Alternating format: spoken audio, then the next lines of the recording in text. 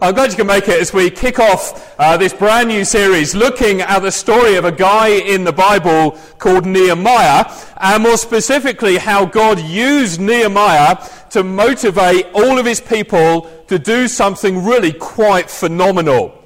Now, by way of introduction, I don't know about you, but I've always been intrigued by those instances, by those occasions where a group of people suddenly experience something unexpected.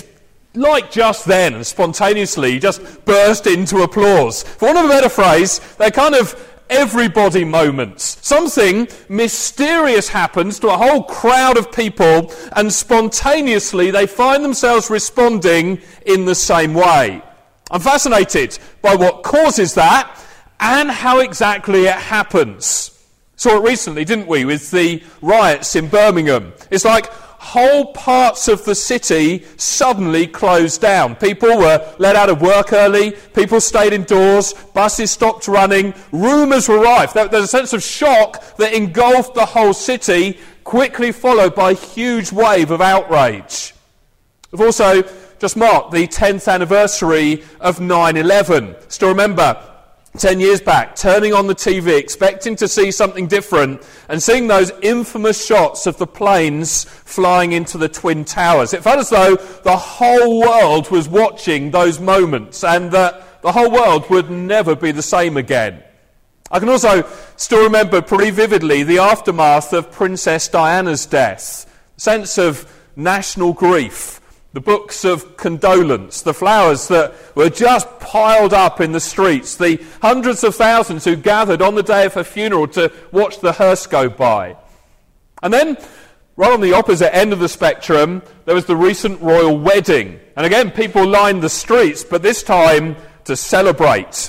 Now, I've got to admit, personally, I'm not really much of a royalist. In fact, I went into the office to work to escape it all and left the family at home watching it on TV. But when I finally got home later on that evening and thought it was safe to turn on the TV, there was another one of those countless reruns of the whole ceremony. And I've got to admit, I actually couldn't take my eyes off it. It's like there was this overwhelming sense of joy and national pride that swept the whole nation.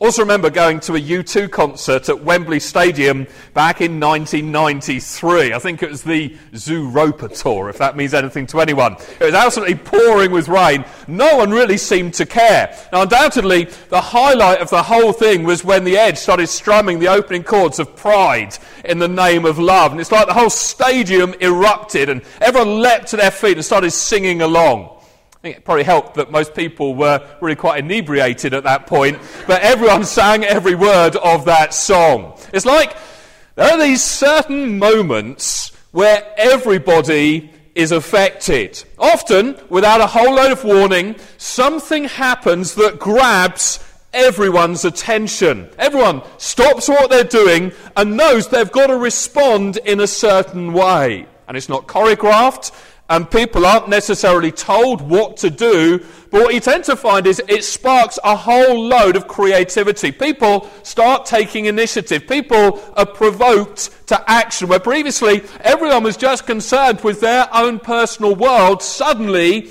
the perspective shifts. The perspective changes dramatically, and you get whole groups of people drawn together and united in grief or in celebration, or oftentimes in a fresh new wave of determination to bring about change. As we launch this brand new series today, I want to lay my cards on the table right at the outset. I really do believe that God is preparing Churchcentral for one of those everybody moments. I think God is going to do something among us that we are all going to remember for a long, long time. I believe that we're entering a new season of growth and expansion. And I believe that God is going to grip us with a fresh sense of vision for what he's wanting to do in this city. And I'm praying that it leads to a permanent change. I'm praying that it leads to a permanent change in our priorities and in our sense of expectation. And so for the rest of this term, we're going to be looking at this book in the Old Testament that describes one of the most powerful everybody experiences in the whole Bible. It starts with one man, Nehemiah, but very quickly spreads to the rest of God's people. And as we're going to be seeing, there are all kinds of parallels between what happened way back then and what God is looking to do in and through us today. This morning, I simply want to set the scene for the rest of this series. We're going to look at what it was that sparked the extraordinary chain of events that we're going to be following in the weeks to come. I want us to pick up the story in Nehemiah chapter 1, verse 1. The words will appear on the screens behind me. Nehemiah 1, verse 1. The words of Nehemiah, son of Hakaliah. A couple of things I'll tell you right up front about Nehemiah. First of all, Nehemiah was not a paid religious professional. He didn't go to Bible college. He's not a pastor or a church leader. He's not a priest. He's just a guy doing a normal job. In fact, if you scan down to verse 11, you'll see his job was cupbearer to the king. Now here's how that worked. The king back then had a whole load of enemies, a lot of people who wanted him dead. And one of the ways to kill the king was to discreetly slip poison into his wine. And so the king, to kind of get round this, would hire some guy who was either very bold or very stupid, kind of fine line between the two, and he'd hire that guy to taste the wine before he drank it himself. And if it was poisoned, he'd realise, because the cupbearer would die, and he'd know not to drink the wine himself. That's how it worked. So being the cupbearer to the king was, in fact, an incredibly important role. It effectively made Nehemiah the most trusted man in the nation. It's as though the king's very life depended on him doing his job properly. Of course, Nehemiah would never become a king himself, but his humility and his servant's heart and his dependability and his willingness to be faithful over a long period of time, all of these things allowed him to rise up to this very important strategic position. And after all those years of service, Nehemiah's character was slowly but surely refined. He was also being developed into a pretty skilled leader. And as we're going to see, eventually God opens the door to give him an opportunity to step out and use those gifts in a pretty remarkable way. Now, for those of you here today who perhaps struggle with the job you do, I hope that this series, among other things, is going to be an encouragement to you. Wherever you work, I want you to begin viewing it as a potential training ground. It's a place where God can develop your character. It's a context where he very often hones your skills and your abilities. I want you to see that God can, and in fact does, use people who are humble enough just to serve, to not necessarily be in the limelight, to not necessarily get all the praise, not necessarily be appointed the leader, but just to serve faithfully in the role they've been given. One of the big lessons we're going to learn from Nehemiah is regardless of your vocation, often in fact as a result of your vocation, God can use you to do amazing things. Second thing, just to flag up, is that much of the book of Nehemiah reads like extracts from Nehemiah's personal journal. Show of hands on this one. How many of you are journalers? Maybe you write diaries, keep a journal, or maybe you blog. How many of you fit into any of those categories? 3, 4, 5 of you. So actually this isn't going to be that instructive, but the first 7 chapters and the 13th chapter are in fact just like reading the pages out of Nehemiah's diary or his blog. So as we read on, we're not going to be getting the external perspective of another blogger or of the media or of all those people who are looking in on what Nehemiah is doing. We're going to be looking at what happens from Nehemiah's own personal perspective. We're going to be getting the inside track on how he feels and what he thinks about the things that God has called him to do. So returning to the passage then. Like any good diary writer, Nehemiah starts by giving us the date when all of this happened. He said it was in the month of Kislev. That was in the winter, maybe November, December. You're looking at the winter months here. In the month of Kislev, in the 20th year. That's the 20th year of the reign of the king. So historians would say this is about 445 BC, 445 years before Christ. In the month of Kislev, in the 20th year, while I was in the citadel of Susa, Hanani, one of my brothers, came from Judah with some other men, and I questioned them about the Jewish remnant that had survived the exile, and also about Jerusalem. Now again, just to explain, many years prior to this, enemy forces had stormed the city of Jerusalem. They'd plundered it, they'd dragged virtually everyone off into captivity, forcing them all into slave labour. But a few years later, that conquering enemy got conquered by yet another country. And so they had no use for the Israeli slaves anymore. And so they allowed some of them, a remnant of them, to go back and resettle in their homeland, to return to Jerusalem. And so Nehemiah here is asking his brother, hey, how's it going back in Jerusalem? How's the reconstruction work going? Are people settling back in okay? Verse 3, they said to me, those who survived the exile and are back in the province are in great trouble and disgrace. The wall of Jerusalem is broken down and its gates have been burnt with fire. Now, I guess in our culture, a broken down wall isn't all that significant. It's not really bad news. But in ancient times, any city whose walls were lying in ruins was in deep, deep trouble. Because when a city's walls were down, enemy nations from around the area would simply stand by and wait until goods were produced and put into the marketplace, and then under cover of darkness they'd sweep in at night and plunder it all.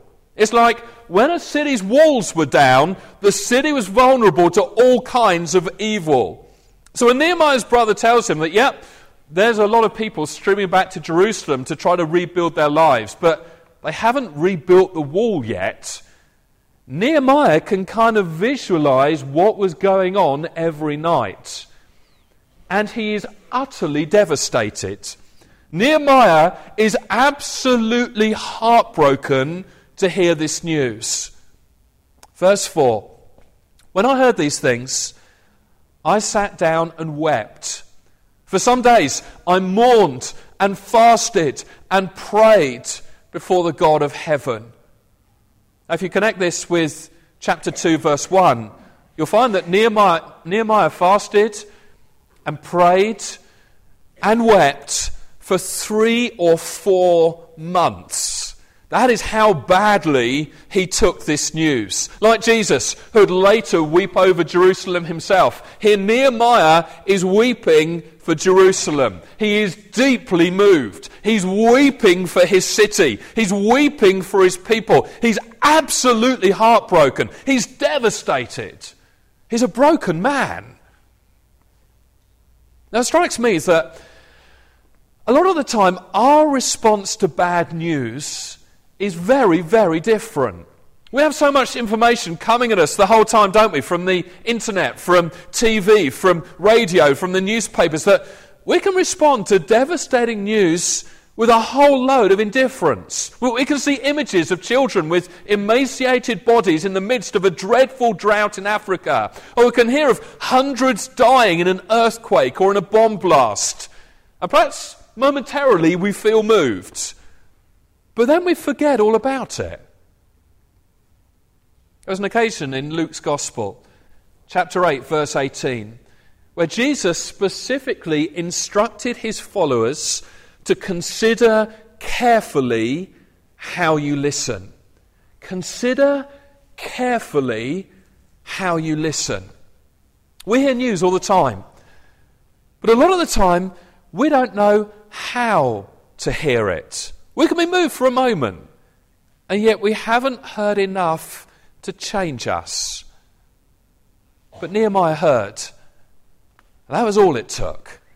It left him utterly devastated. It's as though there are two different kinds of listening, two ways of listening. For example, you could be driving down the motorway, listening to the radio, and hear news of 4 miners losing their lives in South Wales. You can hear of the loss of life in the uprising in the Yemen, and you can be momentarily moved, slightly concerned for a while. But then the sports news comes on, or they start playing Adele's latest single, and you've forgotten all about it. Maybe you're in outrage, or maybe you're kind of singing along, I don't know. That's one way of listening.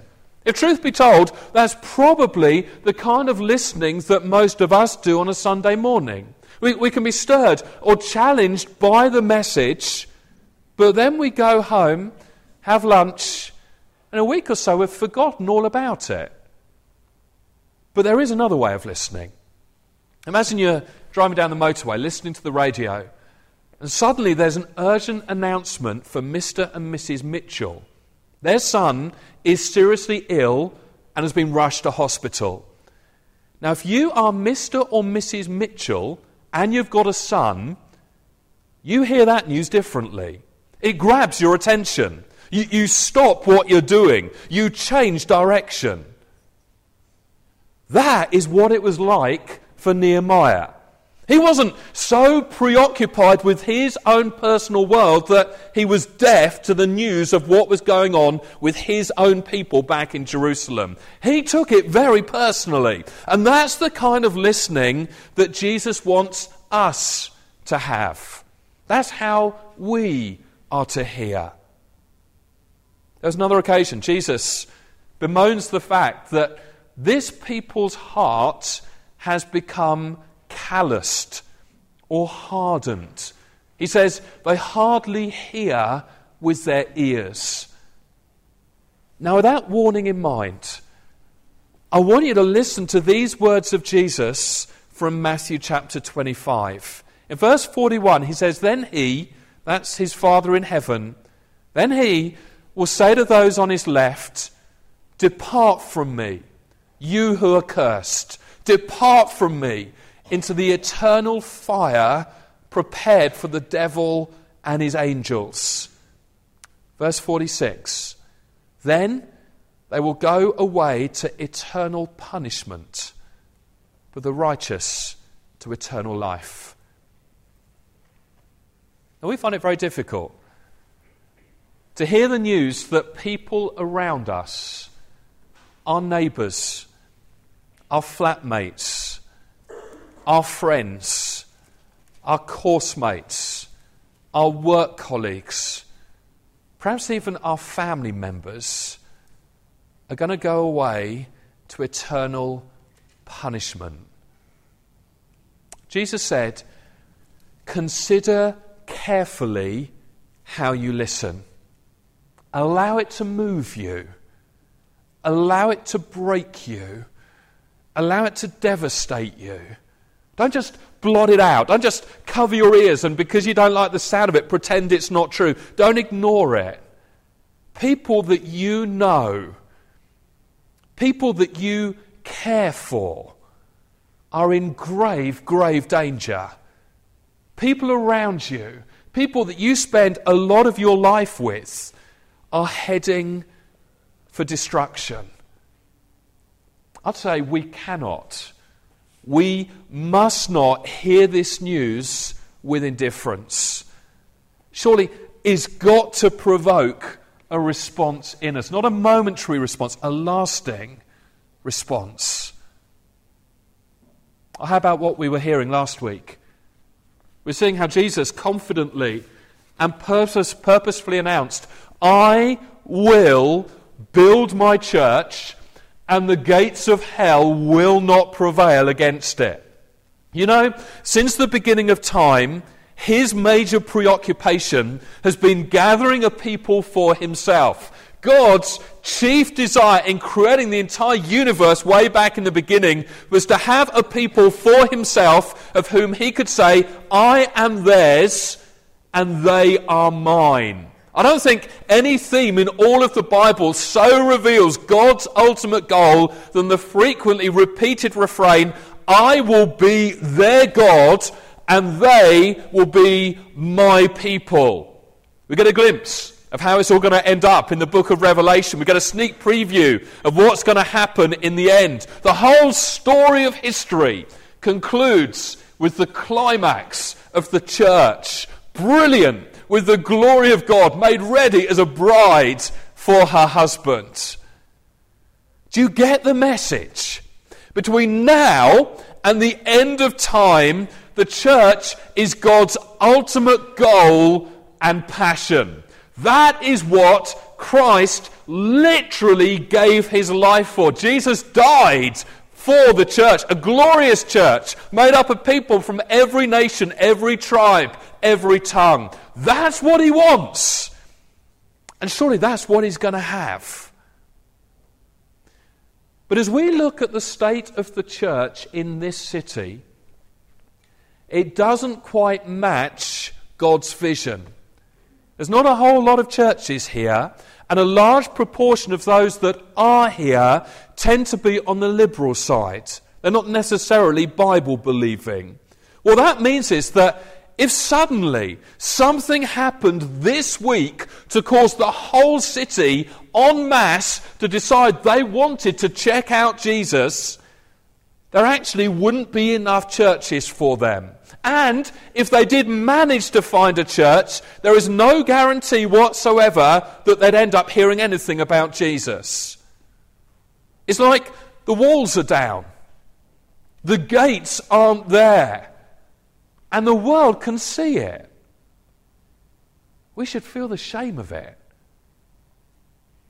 Furthermore, there is not one church in Birmingham, the second city, there is not one church in Birmingham that is among the 100 largest churches in the UK.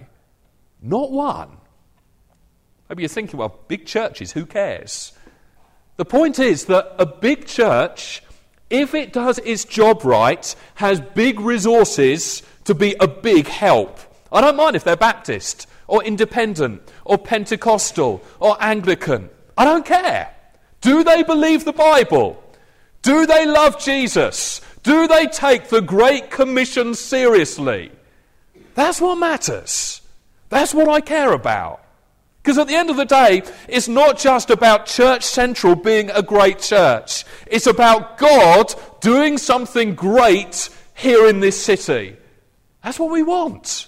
And the greatest need in Birmingham right now is for people to be introduced to Jesus. Something that sadly, to this point, hasn't happened in large numbers. In fact, Jesus is viewed as completely irrelevant by most of the people around us. Less than 5% of the people who live in this city genuinely know Jesus. It means if you were to kind of go to the next Villa match or the next Blues game in the city, if the stadiums are full to capacity, that would be just about as many people that go to a church to worship Jesus here in Birmingham on any given Sunday. The rest would all be going to hell. We need to hear that news. And we need to hear it in such a way that it bothers us. Because that's where the story begins. Something happens when people like Nehemiah hear this kind of news in such a way it triggers a response. It's like something wells up from deep inside them. They find themselves crying out, "Enough! We can't stand this any longer." God has said the church will be the joy of the whole earth. And yet here in this city, the church is pretty much a laughingstock. The eternal destiny of absolutely everyone in this city is determined solely by their response to Jesus.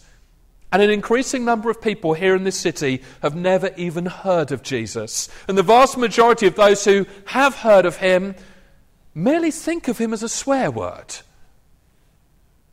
What's your response? What's your response? How does this make you feel? Force yourself to consider it. It's not necessarily new news to any of us. A lot of us know it, but do we feel it? Nehemiah, he had the heart of Jesus for his city. And I can't help thinking that Jesus wants us to have his heart for our city. And I'm not trying to make anyone feel guilty.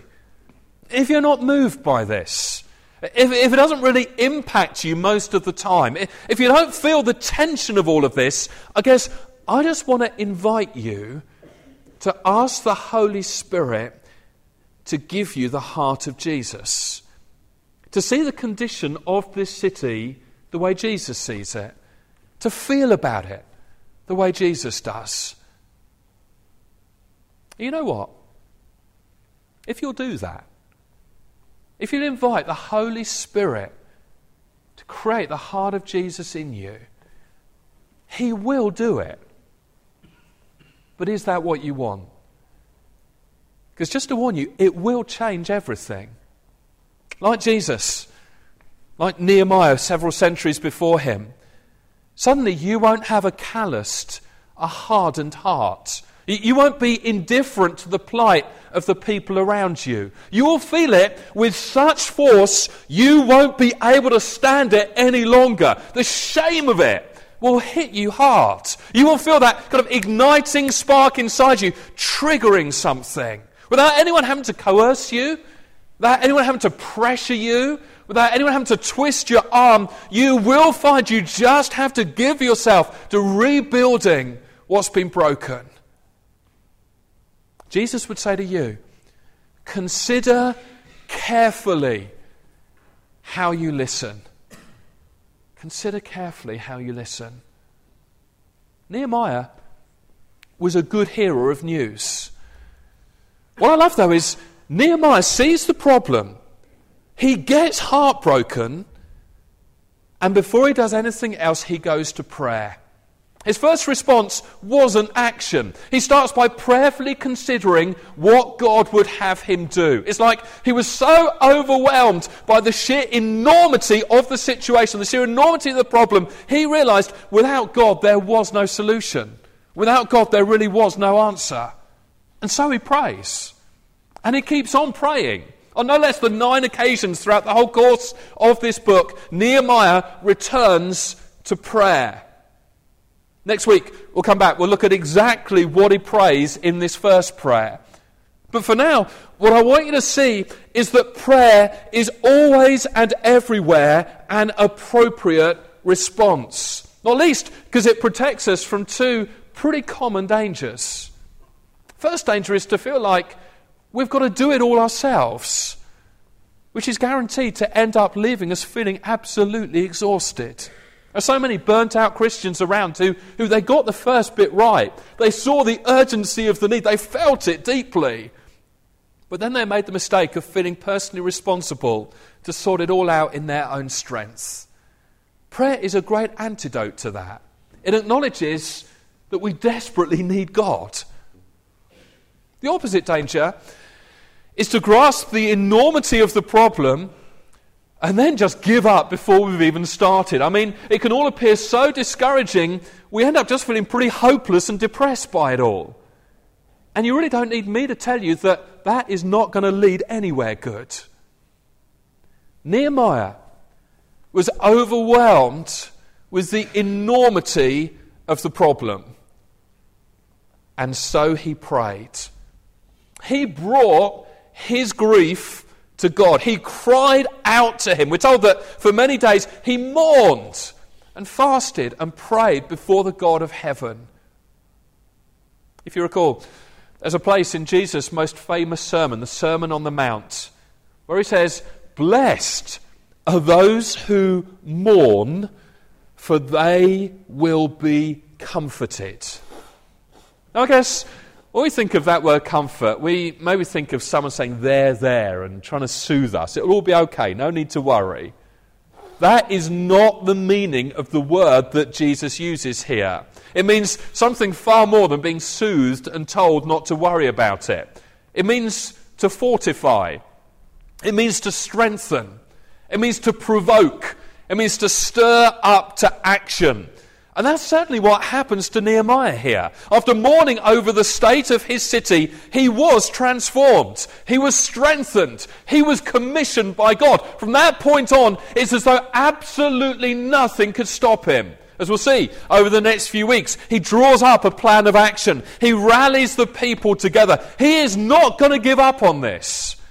And so he challenges the rest of the people to set to work, to join him in rebuilding the wall. And later on in Nehemiah, in chapter 2, verse 18, it says that everybody replied together, "Let us start rebuilding." It was another one of those everybody moments. Just like everyone got fearful when the riots hit Birmingham. Everyone went silent when Diana died. Everyone lined the streets at the royal wedding. Everyone sang with Bono in Wembley Stadium back in 1993.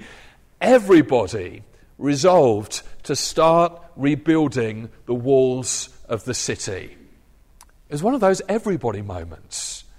God stirred something in the hearts of all his people.